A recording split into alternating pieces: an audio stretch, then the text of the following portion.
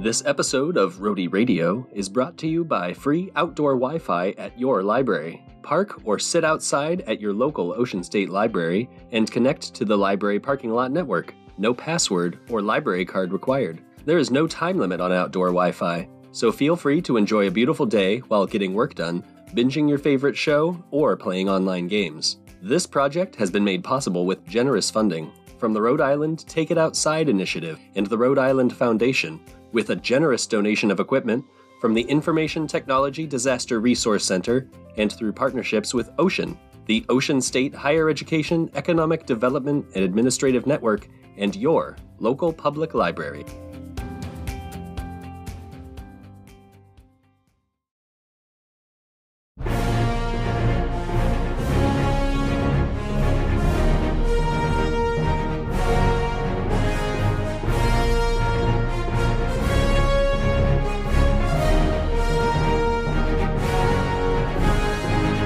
You are listening to Roadie Radio, Rhode Island Library Radio Online. I am your host, Emily Goodman from the Roadie Radio team.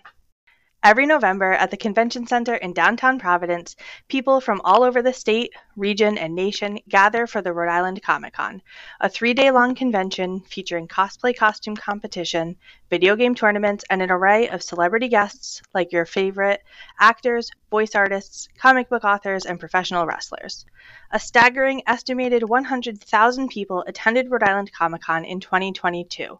But across town on the Saturday of Comic-Con weekend is another event for families who cannot afford or otherwise attend the large convention, the Neighborhood Comics Fest at Mount Pleasant Library. Here to talk to us about that event today are State Representative and Commissioner of the Renegade Wrestling Alliance, David Morales, and Makerspace Program Coordinator at Mount Pleasant Library, Garrett Locke. Welcome, David and Garrett. Would you please introduce yourselves a little bit? Sure. Yeah, I can go first. So my name's Garrett Locke. I'm the Makerspace Coordinator at the Community Libraries of Providence, and Mount Pleasant Library is one of our locations.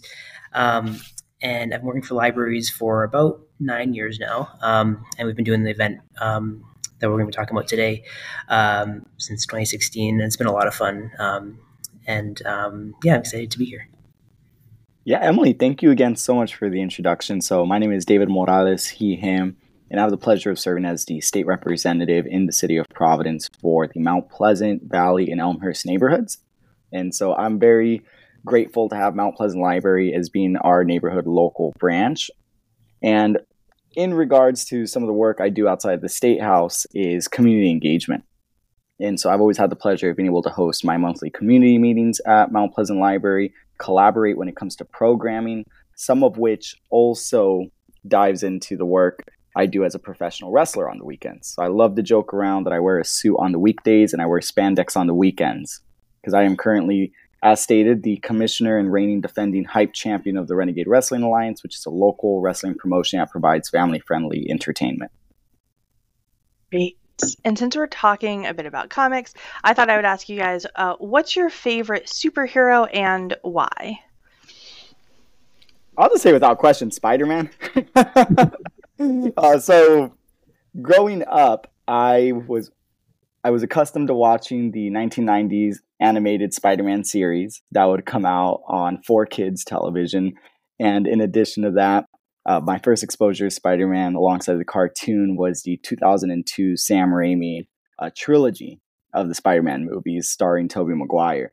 And I just fell in love with the character almost immediately because of how relatable the character Peter Parker was.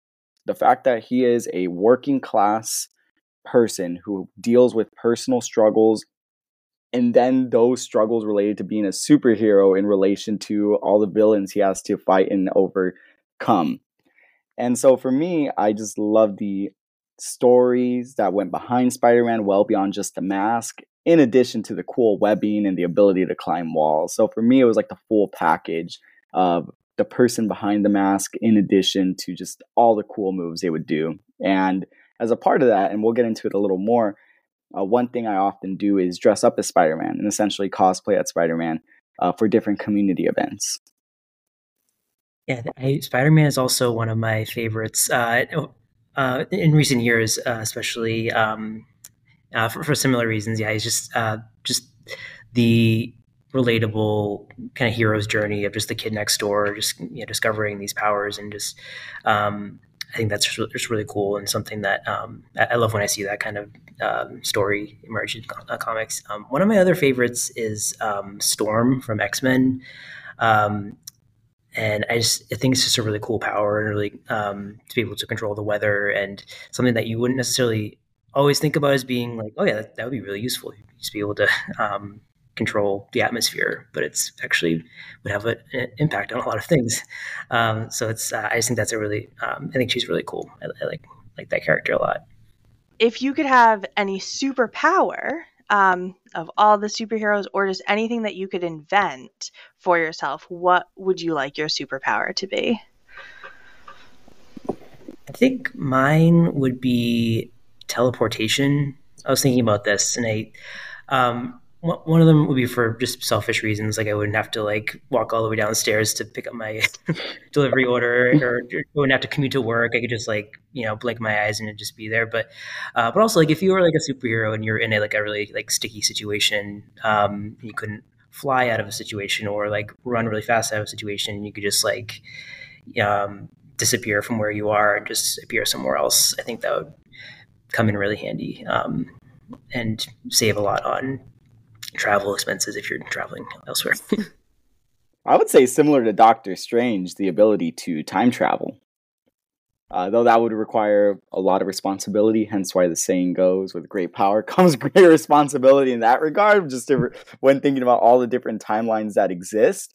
I think that ability to time travel would just be, needless to say, so eye-opening, right? To just be exposed to different periods of time, different cultures, and just being able to have that ability to, again, explore our world holistically. Obviously, I think what Mr. G had made a reference to as well, though, in regards to just being able to teleport, is something that is just immediately accessible. And I like to think similarly, time travel would have that sense of, again, urgency, where it's that level of convenience in addition to also just being able to leverage for the greater good. I like that. I think that the ability to sort of pause time would be really cool. Maybe not necessarily to go to different times of time. Well, it doesn't really make sense. Places and time. But I'm with you, Garrett. Teleportation is 100% the superpower that I would have. I could see all of my friends everywhere that they are. I would see my family a lot more. And yes, I wouldn't have to commute to work, which would be really, really nice. I could get so much more packed into my day. Although I'd have to figure out how to listen to audiobooks, because that's what I do mostly when I'm traveling. So I'd have to carve out some time for that. Well, if you freeze time, right, you can listen to all the audiobooks you want. There you go. I'll have both. I'll have teleportation with time pausing, freezing abilities. Okay, so let's get into the Neighborhood Comic Fest. So, generally speaking, when does it take place each year? So we hold it every year on this usually the Saturday that Rhode Island Comic Con is going on. So this year it'll be on November 4th, and it's usually for a 4-hour block of time in the afternoon. So it'll be between 1 p.m. and 5 p.m. at Mount Pleasant Library. Yeah, and I just want to comment. I know you made a reference to it earlier, Emily, but I just appreciate how intentional the library has been over the years to ensure that they're flexible with their scheduling, depending on, again, when the official Rhode Island Comic Con is going on, to ensure that the Neighborhood Comics Fest is happening that same weekend, and honestly during that same peak hour as well. All right, because 1 p.m. to 5 p.m. on a Saturday is usually when you have the larger stars appearing at the Comic Con, right? Because they're usually contracted for that respective day. And those, again, are the days that usually generate a lot of excitement, but also generate a lot of disappointment for the folks who don't have the means to attend or don't have accessibility to get there. So by being able to say, we know that's the peak time, but during that peak time, we also have our Neighborhood Comics Fest. That's what I just appreciate about the scheduling that goes into it. It isn't just thrown together during some time in October, November. Instead, it is a very intentional space and time in which we do it. Yeah, so what's the history of the event? How did it get started? Whose idea was it? And where has it come since that sort of first day in 2016? Yeah, so it started out as a collaboration between Mount Pleasant staff from Mount Pleasant Library and Olneyville Library. So Emily LeMay and Sarah Gluck were the two librarians who got together and started planning it. And they were working with Walker Metling from the Providence Comics Consortium, who's been a big friend of the library over the years. And they ended up partnering with Providence Roller Derby because Roller Girl had just come out recently, and that was a popular graphic novel at the time. And yeah, it was they just had an idea to have this event that would just celebrate storytelling and art and comics culture, gaming, imagination, all these different things, creative expression during the time of the comics convention, just to have another option for kids and for families to participate in their own way.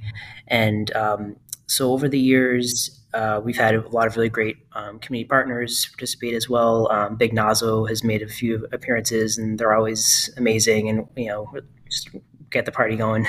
Of course, David's been great with the Spider-Man appearances.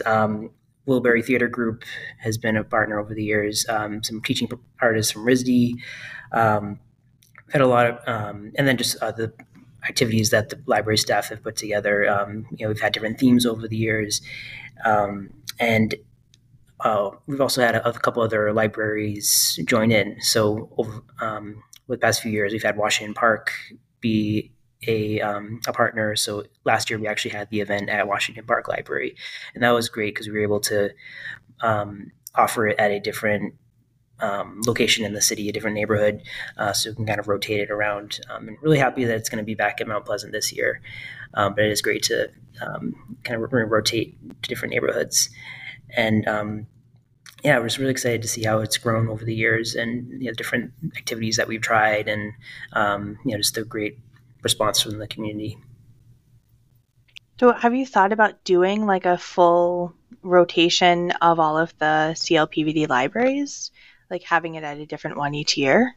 That could, as we've added more locations and more staff have been interested in participating, that is something that down the road it might be something we could try. I know Olneyville is interested in hosting it probably next year. They have done it in the past, and they have a great outdoor space over at that location, and they have really great events over there. So that's definitely something that we could, that's on our radar. That might be really cool to do. And if I may, I think this also ties back for the need for city and state governments to further support our libraries in order to ensure that they have the resources to do this programming. Because one thing I always cite is across the different community libraries of Providence, the fact that we have 9 different branches essentially. We only have 3 that are open on the weekends, between Knight Memorial, Mount Pleasant, and Rochambeau. And that's something I always share with our neighbors, that we are spoiled in our neighborhood, because not only do we have extended hours until 8 p.m., but we have accessibility to our library on a Saturday. And for a vibrant community like Olneyville, where there are tons of youth and families that value and cherish their libraries, it's disappointing that they're not necessarily open on Saturdays. And so even the idea of like hosting a comic festival at Olneyville Library on a Saturday, I know for a fact, and again, the concern would be like that disconnect where folks are like, wait, I thought the library was closed on Saturday, right? So if we could get to a point where universally all of our branches across Providence were open on the weekends, I think that would be exponentially helpful, not even just for neighborhood comic book festival on an annual basis, but just programming in general, right? Because Washington Park neighborhood deserves to be able to have access to those Saturday programmings and not necessarily just be those like one-offs.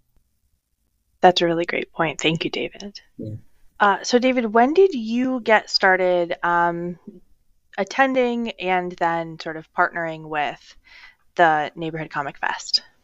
Yeah, so I would say Mr. G and I started partnering together essentially summer and fall of 2020.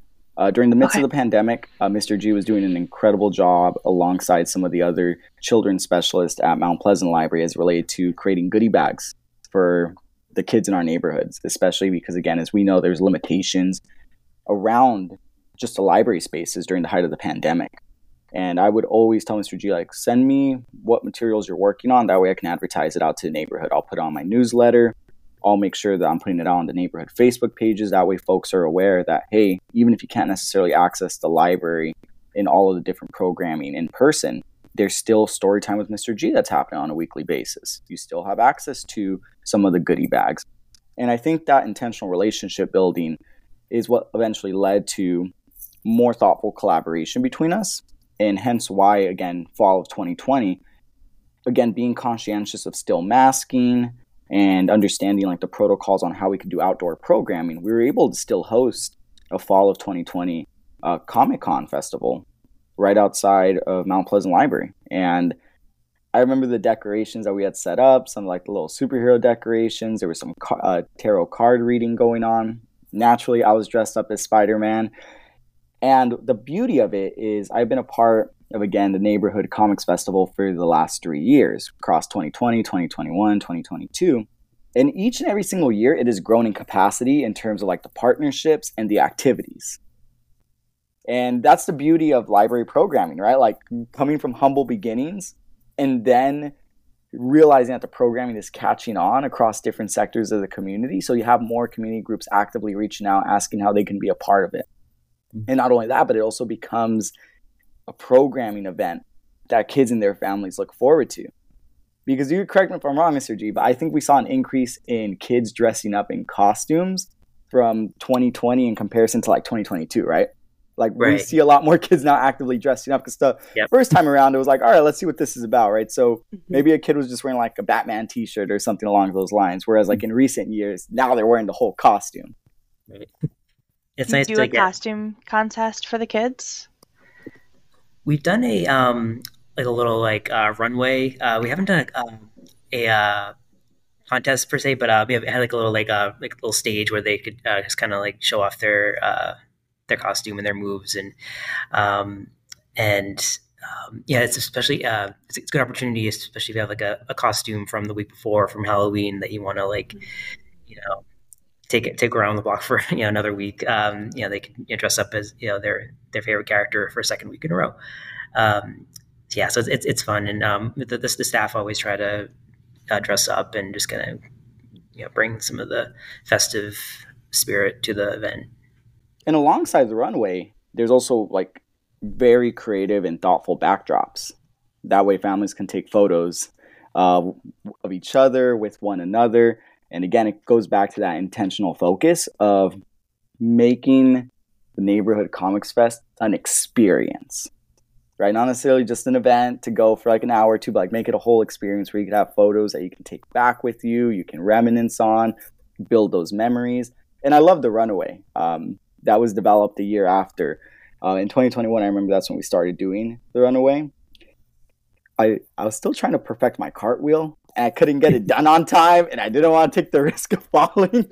But some of the kids would get really creative in terms of like how they would style the runway, right? Like there was some that would like get on their knees, do like some cool poses as they were walking down the runway and whatnot. But perhaps this year, the cartwheel might be ready in time. You have, what, a month and a half? Yeah. You got some lots time. of stretching, lots of bananas, avoid the cramping. We'll get it done. Exactly. I think I've done one successful cartwheel like one time, and it was on the beach. It was like in your life. Yeah. So it's like I don't know if I could be able to do it on a hard surface, but I feel like the older I get, the less confident I get, and I feel like that shaky confidence is really where you get in trouble. Yeah, you have to commit. So David talked a little bit about this, but what do you feel like the significance of holding this event at a library at the same time of Comic-Con at the convention center is? And why is that so important? Yeah, I think we're fortunate to have an event like Rhode Island Comic-Con. It's a lot of fun. People look forward to it. And it's a great, the spirit of a comics convention style event is something to celebrate because there's so many stories and characters and, that mean a lot to people. And it's just fun to get together with people and just kind of nerd out on things that they like. But sometimes that's, especially for kids and families, sometimes that's out of reach because of cost or because of transportation or any other factor like that. And we thought it would be a good idea. It'd just be good to have options and different access points for people to join in on the fun during that weekend. So it's just kind of like no matter where you are, there's a way to join in that kind of spirit. And the public library is already a place where we celebrate storytelling of all kinds, arts programming. Some of our most popular items at the library are comics and graphic novels. And, so it's already a place where a lot of kids encounter comics and graphic novels and authors that they really like. And, and it's a place where they look forward to finding those stories. So it just seemed like a good fit to have an event that really highlights and, uplifts those elements that people really enjoy participating in. Yeah, Mr. G said it perfectly. It is all about accessibility. Again, we have to remember most of our community libraries are very close to a RIPTA bus stop. They're embedded in the neighborhood. One does not have to really go out of their way to access their neighborhood library, especially in a community like Mount Pleasant. So that beauty of being able to have, again, an alternative that is free, with free food, free programming, free comic books for the kids. Again, I believe it creates that alternative for a lot of our working parents to be able to recognize, outside of, again, having to pay $40+ just to even get in to the convention center for Comic-Con, much less purchasing anything at the concession stands, the merchandise stands, or even having to pay for an autograph or a photo. We have an alternative. And an alternative, again, that I will continue to emphasize is very intentional in terms of the way the programming is organized, right? Because the idea is to make it a whole experience. And the fact that there are different booths set up, they're all different in their own way, even in terms of the comics that kids could receive for free, vary by age group. Because one aspect that I've always appreciated about the Neighborhood Comics Fest is the diversity of the families and those folks who attend. Because oftentimes we'll have teenagers who won't necessarily come with their families, but they'll go with their friends.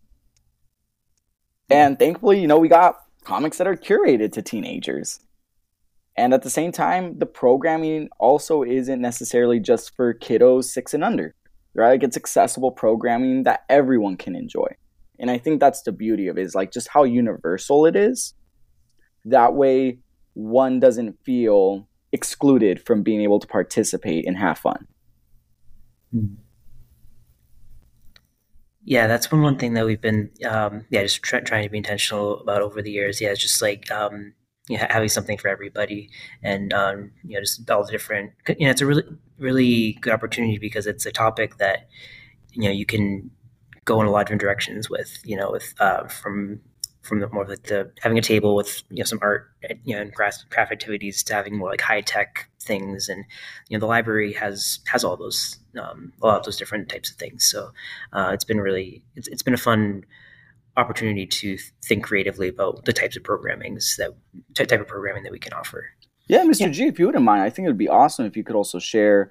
I believe it was about 2 years ago when you had the computer set up for kids to be able to build their own video game during the actual festival, right? That was fun. Yeah. So we had we had been doing a library program during the fall where we had kids come in and design video games with something called Bloxels, and it's just an opportunity to build a little like a scrolling 2D kind of Mario type video game, but they could customize it and with different characters and make little animations for the characters and design their little scenes and everything. And so we had a few of those already built, and there's a gallery of games that people have made from around the country. But then people could also just kind of put together their characters that day as well. So we had a TV monitor set up, and we had a computer next to it, and people could kind of just take a crack at putting a game together and then just play the game, and then people were watching and curious about it. We had some people interested in joining in at the ongoing library program in the following weeks because they're interested in learning more about playing the game together. So it was a good opportunity to just build some new relationships, or help to foster or deepen relationships with the families who were coming in, so that they could follow up and continue to come to the library and participate in other programs. So that was fun. Just a good combination of technology being used to do something really creative and fun and hands-on, and the kids had a lot of fun with that one. That was really good booth. And if I may, I just want to mention what I loved is how much pride the kids took in the video games that they developed, right? Because as Mr. G had made a reference to, so they would work on getting the game set up and organized, and then eventually they would plug it onto the TV monitor for everyone who was at the festival to see. And they would start describing, all right, this is the protagonist, this is what the objective of the game is, and like essentially being like an in-person game manual explaining to us the concept and rationale between the decisions they made on why the game was designed the way it was. Yeah. And again, this happened relatively quickly, right? Mr. Gila is like, they can develop the video game like within a span of like half an hour. Yeah, the program we're using is like using color codes. So like green is ground, and blue is water, and like red is hazard. So you could just kind of place the little like world together using just the colors, and so yeah, it's pretty quick. You can really put together a really cool concept, and yeah, it was. Yeah, so I'll just say it again: accessibility, right? Like you did not have to be a coder in order to partake and develop your game. Not only that, a thing that I'm sort of really hearing from you is like how hands-on everything is, and I think with the size of the crowd, like so I'm remembering right that statistic that maybe 100,000 people were at Comic-Con last year. And I feel like that's super overwhelming. Like for me, it would be super overwhelming. And I imagine like for a younger kid who maybe hasn't gone to an event that's large, that's a lot. And that means that those really cool things like you're describing of creating your own video game, even if that station exists at Comic-Con, you're not necessarily going to get a turn at it because there's so many other people that you're, sort of fighting for time with in this limited like time span of 4 or 5 hours of Comic-Con. And so that's also a really great thing that you offer to your community is this, like, you get that community aspect. These are your neighbors. These are people that you might see at the bus stop or at the grocery store, and you get to talk to them and create this stuff, but you also really get the chance to do it, which is so exciting. Mm-hmm. It's like, it's invaluable. Even though you haven't paid for it, it's absolutely invaluable. Yeah. And you make a really good point, Emily, because you are absolutely correct. Comic-Cons could be very overwhelming, especially for younger children. And I would even argue for parents as well. So I think they'll pay for the ticket, not necessarily knowing what to fully expect. And again, you have swarms of booths, dozens of people. Don't get me wrong, some of the cosplaying is pretty cool, but it can get really crowded. Yeah, and imagine you spend all this money to go, and then you get there and you or your child or somebody that you're with realizes oh, I can't do this, right? Like this is too overwhelming. There's too much stimulus, and now I'm just going to go home. It's been like half an hour. I've spent all this money. Whereas you could go to the library event and maybe that's your same experience. You show up and you're like, oh, yep, too many people, but you haven't really risked and invested as much to figure that out for yourself. And I think that that's also something that libraries really offer people is you get to figure out what is it? What is it that you like? Maybe you don't know if you're interested in comic books and graphic novels. And so you kind of get to go and explore this and see what it's all about before you really get to invest more heavily in this hobby or whatever it is. That's a good point. Yeah, testing it out, kind of testing the waters, getting a little bit of exposure to something. Yeah, that's something that, in a lot of different ways, the libraries are really good at doing. Yeah, not to mention, right, Mr. G, we would always see some folks would engage with the neighborhood comics festival and then walk directly right into the library. Because again, we host it outside, right? So I think, as stated, if folks ever felt overstimulated, it's I'm going to go inside the quiet space, inside of the library. Yeah. And being outside, right, you can take a break. You can walk across the street. You can sort of get some space in a way that in a really big crowded room you might not be able to. So what can people expect at this year's event? What are you particularly excited about that you're going to have? Are you going to do a video game thing again? What's on the docket? So one thing, we're going to have a couple of different really cool things. We have some robots that we use for library programming. There's like little tabletop robots, and we're going to be having a little. People can make little characters to attach to the robots, and then do some races. We're gonna have some comics themed, like mini golf station. We're gonna have some green screen, so just like getting some exposure to some special effects, and kind of incorporate that into our photo booth activities. A lot of other really fun booths and activity tables. And I still have to think of a costume. I'm still putting that together, but I think I've been in various characters over the years, but I always have trouble thinking of who to dress as. but yeah, and there's gonna be music playing, people in costume, and just it'll be a lot of fun. Danger Dog was always one of my favorite costumes of yours, Mr. G, for what it's worth. The Dog Man, is that? Yeah.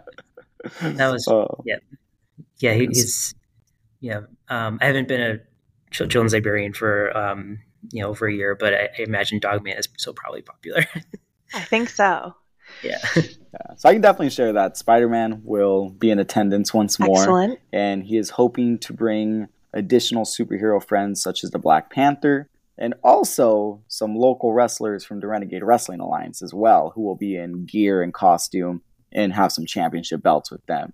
That way, I'll say this right now, as like a reigning champion who literally wears his belt everywhere, because I'm weird like that, I will tell you right now, kids love it. They won't even make 2 and 2 connections that I'm a wrestler, because they're like, you're too small, but you have a cool title. Can I take a picture with it? I'm like, of course. Yes. That looks important. Exactly. Well, it's shiny too, right? Yeah. Yes, exactly. So hoping to add some of that wrestling fun to it this year as well. Excellent. What a good transition, David. Thank you. To talking about you and your wrestling role, can you talk a little bit about the Renegade Alliance? What's the local wrestling scene like? Of course. So I got started with the Renegade Wrestling Alliance about a little over 2 years ago. They were hosting their first show since the start of the pandemic at Mount Pleasant Little League, which is, again, the neighborhood I represent. So the promoter invited me to say a few words and, be a good politician, thank the crowd for coming out, and thank the wrestlers for putting on an amazing show. And when I got there, they asked me, hey, would you feel comfortable taking a body slam from our world champion who plays like the main villain? And I said, absolutely. So I grew up a lifelong wrestling fan, right? So I was like, say no more. Just show me how to do it safely so I don't hurt myself. But I'm all in. And so I got body slammed. People loved it. And the promoter asked, hey, would you be willing to come back on a monthly basis? We host our shows last weekend of every month. And sure enough, 2 years later, the story has evolved. So now I play a bad guy. I've been Commissioner David Morales for well over a year and a half, where I wear very colorful socks, pants, shirts. I wear a little dart glove, and I have a menacing laugh. And essentially, I play the character of what is called an arrogant heel. So in wrestling, there are 2 terms and 2 types of characters. Baby faces, which are the quote-unquote good guys, and heels, which are the quote-unquote bad guys. And the way I always describe professional wrestling to everyone is the beautiful art where you combine storyline-driven drama, athleticism, and humor all wrapped into one within the 4 corners of a wrestling ring. And so at the local level, it's just always amazing to see the diverse crowds that we're attracting at every show. Because for most shows, we have about 200 folks who show up, and we run them in different venues, whether it's a rec center, the basement of a church, a little league field. Our last show was actually at the Columbus Theater on Broadway in Providence. So we have like mini tours, right, across the state. And we are based in Rhode Island. And we, like I said before, we have tons of families that come out. And they are very rowdy, to say the least. And that's the part I love, is just how engaged they are into the storylines and the characters. Even if that means I get booed. So do you feel like you fell into this persona, or did you feel like you got to craft yourself as the commissioner? It was so organic, right? So again, keep in mind, like, I was never supposed to be like the bad guy per se, because my arch nemesis, the world champion, was the villain. But for whatever reason, the crowd would cheer when I would get slammed or something bad would happen to me. And then they would boo me every time I got a leg up.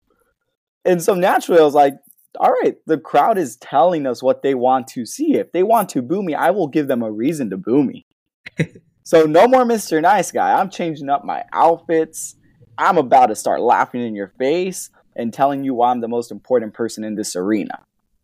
And so I think it just felt so organic, and it also opened up so many doors and opportunities for me to work with all the other talent. And that's like the beauty of it, is like everyone is local. Most of our roster are based predominantly in Rhode Island and Massachusetts. And I have to say right now, they work incredibly hard, because I've been going to wrestling school now for about 5 months, because most of my character has been more of like an authority figure. But recently I've started stepping in the ring, and there's just so much technique to learn. And the most important part is keeping yourself and your opponent safe as you're doing all of that. Do people recognize you when you're out in public, other than the fact that you bring your title with you everywhere you go? Do people like know who you are when they see you for the most part? Yes, especially when I go to Aldi's, which is the beauty of it.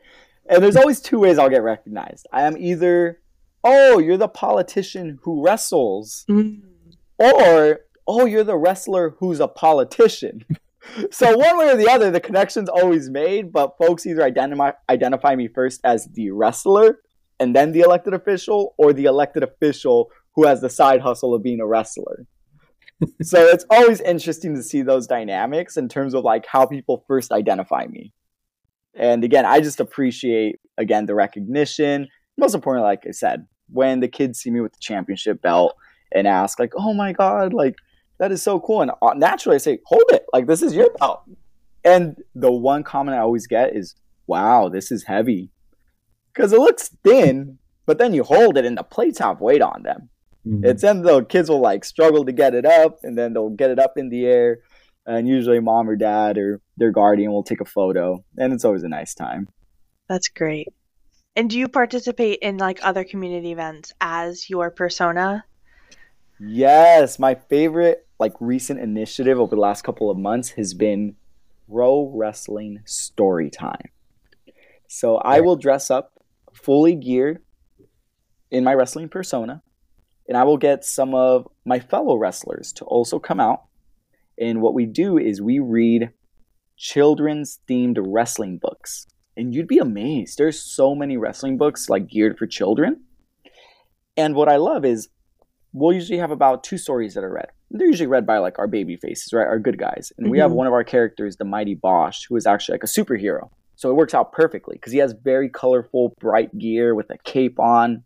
He'll read a story, emphasize certain lines, get the kids and families engaged. And once they wrap up their 2 stories, I storm in and I tell everyone, I don't like any of these kids and their lovely families in attendance. And you all have to remember that this is my library. This is my carpet. All of this is mine, and you all need to get out. And then the good guy will naturally say, no, this is our library, Commissioner. This is the public's library. This is the community library. And then we proceed to have an impromptu match on the carpet. And usually it's about a minute. We'll like grapple. We'll work it around. I'll put him in a headlock. Eventually I'll get lifted up and then tossed down for a body slam. And my favorite part is when I am covered and ready to be pinned, the kids are the ones that count to 3. That's awesome. So we have done 2 of those so far at Mount Pleasant Library, and the demand is just so high in terms of like other libraries wanting to start hosting Pro Wrestling Story Time, and just the positive feedback we get from families. It's such a fun time. That's cool. So for any librarians who are listening, David is for hire for Wrestler Story Time. Yes. Excellent. I love seeing the photos on Facebook too, on the Mount Pleasant Library Facebook page. Like I just recently, just uploaded, and just it looks like such a fun event. That's awesome. Well, I'll go find those and I'll link that in the show notes. All right, so going back a little bit to Comic-Con, but we can also talk about that wrestling story time. What do you feel like the library feels like during these events? So there's definitely yeah, just a nice buzz, a nice, just a lot of different things going on. You just kind of walk around, you'll see different people engaged in different activities. It's definitely very joyful and lively. There's music going on, and you kind of just, just walk around. There's some, more, passive things. You can just kind of look at some different, kind of just take in what's going on, or you can just dive into an activity. But there are always, just places where you can just kind of, you know, sit by yourself, just kind of recharge if you need to.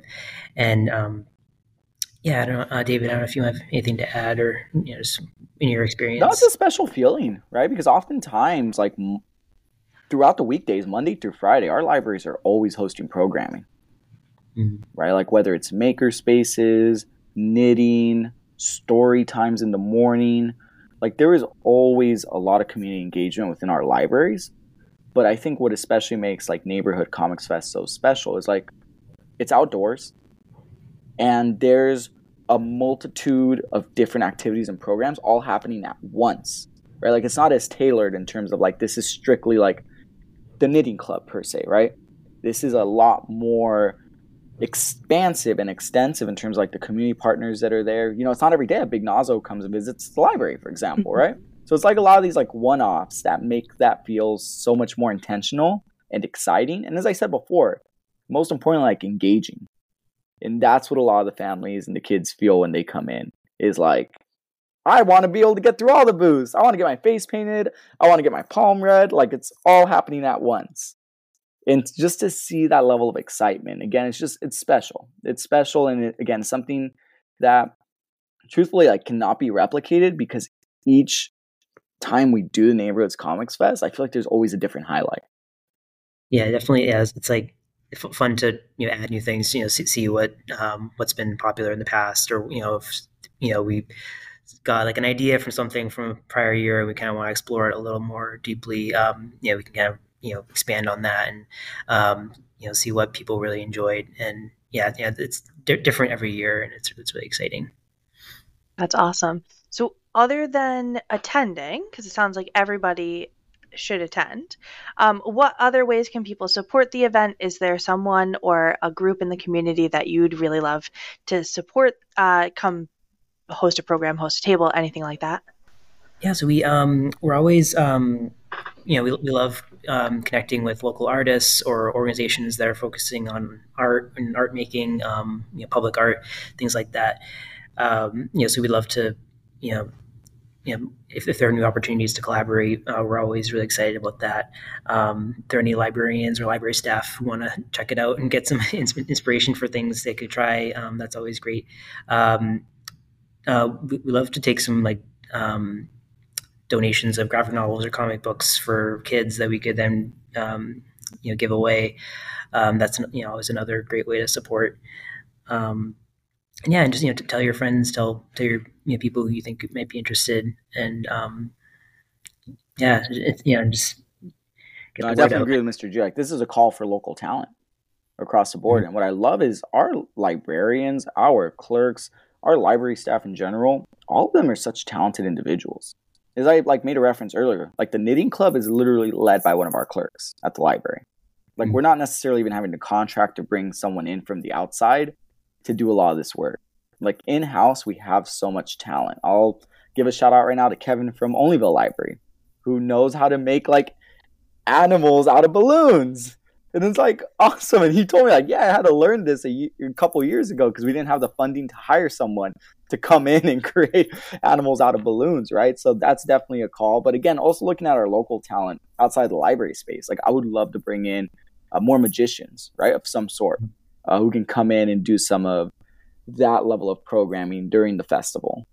And same thing in terms of like our artists. We have a ton of local artists. Like I'm sure there's a way we can organize someone who specializes in quote unquote spray painting art, get a piece of cardboard, let the kids understand what the process entails.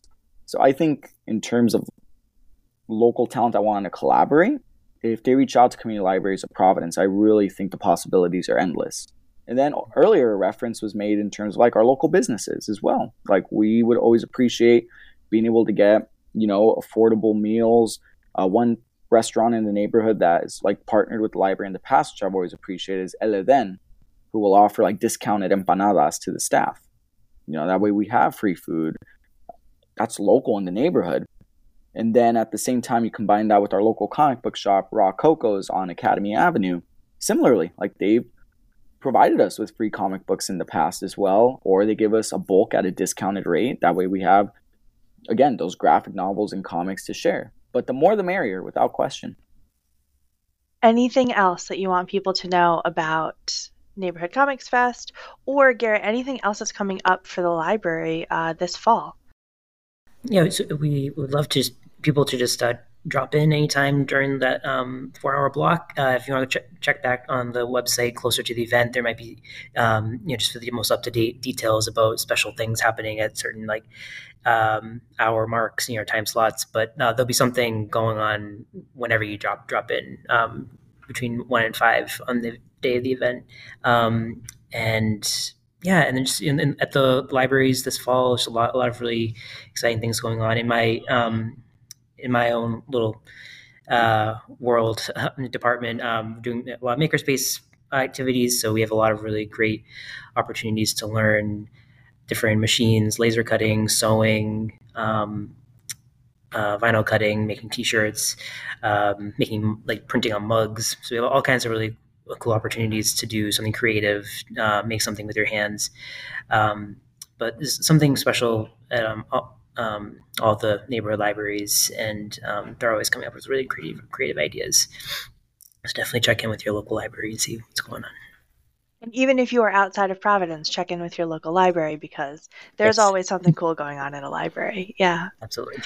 Absolutely. And one piece we always have to emphasize is how much our libraries have evolved, right? This basic notion that libraries are just a space where you check out books could not be further from the truth. We have libraries literally hosting free food pantries, accessible programming for youth. That's where community meetings happen. Our libraries are, again, public community spaces. And it really makes a difference when one actually goes to their library, checks out books, attends programming, because all that information and data is recorded. And that information and data helps justify additional investments from local and state governments. And I say that specifically because, again, one number that's always referenced is what's the quote-unquote circulation rate? What's the circulation rate for our different library branches? What is the need? What is the demand? What is the attendance for different programming? And when there continues to be a spike in attendance and circulation in programming, it makes it so much easier for our library systems to go back to local governments and say, we want to request more money this year in the state budget or in the city budget. And then it allows for advocates and elected officials to also further advocate and say, the data here is very clear. There is a demand for additional programming. There is a demand for additional staff. So I cannot emphasize enough, just showing up to programming, checking out a book, it all makes a difference, and it's all recorded. And to be clear, it's recorded in a very generic sort of the number of books that are circulated gets recorded, the number of people at programs, not individual one person checks out. I just want to make sure that that's clear.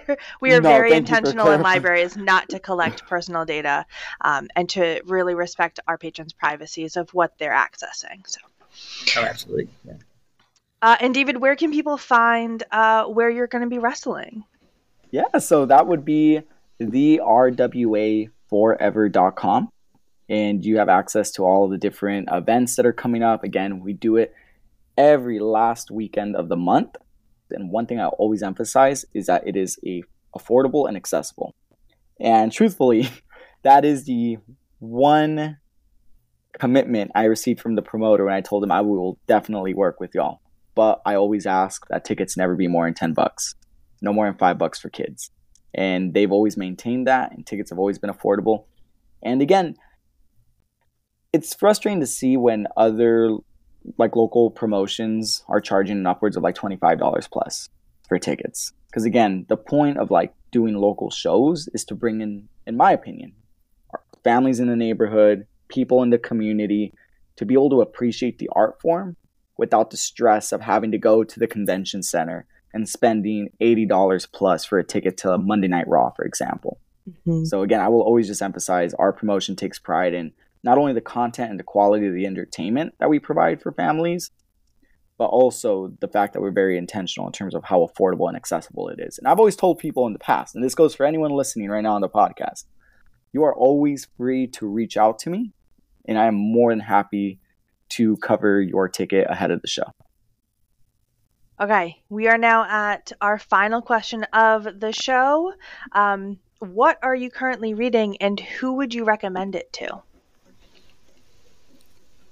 I just started Dry by Neil Schusterman. It's been on my list of books I wanted to read for a while. But it's really, it takes place in California during a drought that kind of escalates to a point where basically the water dries up, and then people kind of become desperate, and just kind of things kind of devolve from there. So it's really interesting. I would recommend it to someone who is into that kind of like on the brink of apocalypse kind of thing. Like some things are kind of starting to fall apart. Like first episode of Last of Us kind of vibe, where like, you know, things seem like, okay, like, you know, the society's kind of, you know, things are getting a little stressful. You know, there's, this, but it's like the realism of, you know, that could potentially happen, and there are only certain things that have to kind of go wrong for that to be a reality. And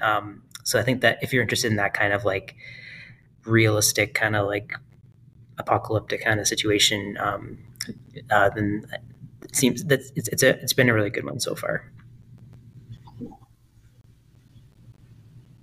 Yeah, and currently I am reading The Color of Law by Dr. Richard Rothstein, which again outlines the unfortunate reality that explains racial segregation in terms of housing, and also the lack of housing production across certain communities, especially in the context of today where we have a housing crisis, where rents are too high, housing is just simply unaffordable. This book really traces back what I would consider to be the epitome as to why we're in these crises and why it impacts other communities a lot more disproportionately, specifically those of lower incomes.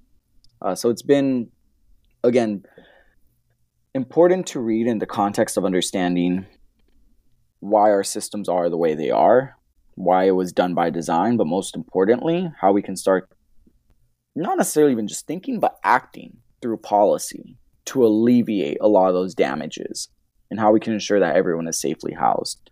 And I always put out the reminder, but we are a part-time state legislature from January through June. So right now we're in the quote-unquote off season as we're in recess. So I always appreciate having more breathing room to be able to read books like that and start stimulating my mind in terms of what I want to focus on going into the next session. I just finished yesterday. This is How You Lose the Time War. I think that's the full title. It's a short like novella written by two authors, and it's about sort of this futuristic society. I don't know about society, but it's a time in the future in which there are these time travelers who go through and sort of change events for their warring factions to remain in control. And these two, they're not even really people. They're just sort of beings that travel through time, sort of overlap, and then they start writing each other letters secretly in the fabrics of time, and they fall in love. And it's really beautiful and interesting and poetic.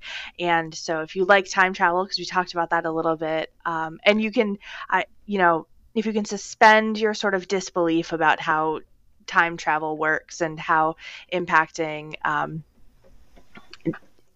events of time, and how two time travelers might even be able to be in the same place at the same time when they're alternating time at the same time. If you can suspend all of that, because the book really doesn't deal with how that really works, it is very much focused on these two characters crossing paths and developing this relationship, and it's absolutely beautiful. So I highly recommend it. There you go. So that's really good. I might check that one out. Yeah. And the audiobook's only 4 hours, so it's nice and short. Yeah. So that's our show. Thank you both so much for being here and talking with me today. And We'll see you at Neighborhood Comics Fest on November 4th in the afternoon, and sometimes around, David, either out in public with your title or at your events at the end of every month. This was a ton of fun. Thank you again so much, Emily, just for allowing us to have this platform. And as stated before, we hope to see our communities on November 4th for our Neighborhood Comics Festival. Hope to catch you at the next Renegade Wrestling Alliance show. But again, hope everyone takes care. Yeah, thank you so much, and hope to see everyone at the event. Bye.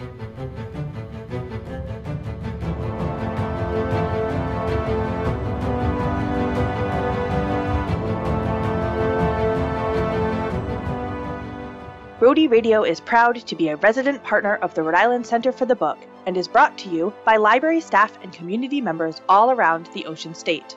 This episode was made possible in part by a grant from the Rhode Island Council for the Humanities, an independent affiliate of the National Endowment for the Humanities. The Rhode Island Council for the Humanities seeds, supports, and strengthens public history, cultural heritage, civic education, and community engagement by and for all Rhode Islanders. You can find more from Rhody Radio on Facebook and Instagram, and if you enjoyed today's episode, subscribe to Rhody Radio and rate or review us on Apple Podcasts or Spotify to help us reach more Rhode Islanders.